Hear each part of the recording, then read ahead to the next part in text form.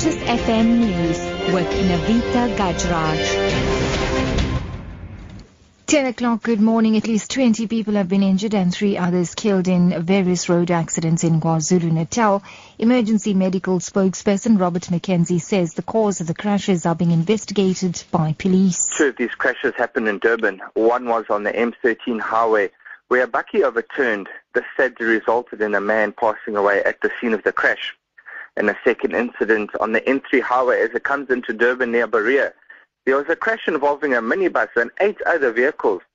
12 people were treated by paramedics. Another incident near Potchefstroom in the Baitstones Drift area. A reported shooting preceded a crash which involved 3 vehicles. Sadly, 1 person died at the scene.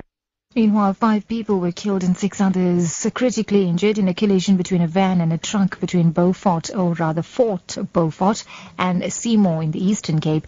The injured have been admitted to hospital. Community Safety Renaissance spokesperson Shepo Mashaye says the road has been closed. 7 between Fort Beaufort and Seymour on the way to Queenstown. We've got an accident there that has claimed 5 lives. And 6 people are quite critical. They've been taken to hospital. The road is still closed. Now, the next story may be sensitive to some listeners.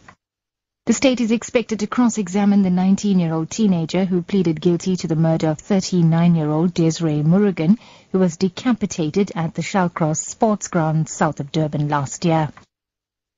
Tuzo Telenjani appeared in the Durban High Court along with traditional healer Sibonakali Sombili and Vusu Musigumede, both in the early 30s, as well as 2 other teenagers. Telenjani's co-accused in the matter pleaded not guilty to the charges, including a charge of defeating the ends of justice.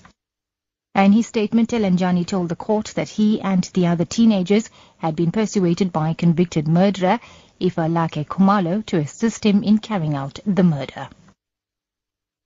And to wrap up, more than 60 leaders from Europe and Africa are gathering on the island of Malta for a 2-day summit on how to stem the flow of migrants into the European Union. Here's the BBC's Chris Morris. The European Commission says it will give €1.8 billion to a special trust fund for Africa. It expects individual EU countries to contribute additional sums of their own. The idea is to do more to address the economic and security issues that persuade people to leave for Europe in the first place. In return, the EU hopes that countries in Africa will agree to take back far more of the people who've arrived in Europe as economic migrants.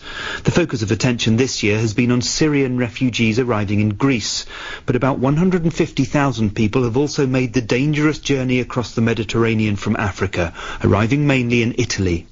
That's the news at 10. Your top story this hour. At least 20 people have been injured and 3 others killed in various road accidents in KwaZulu-Natal. For Lotus FM News, I'm Navita Gajraj. I will have an update in an hour. We do have a funeral announcement.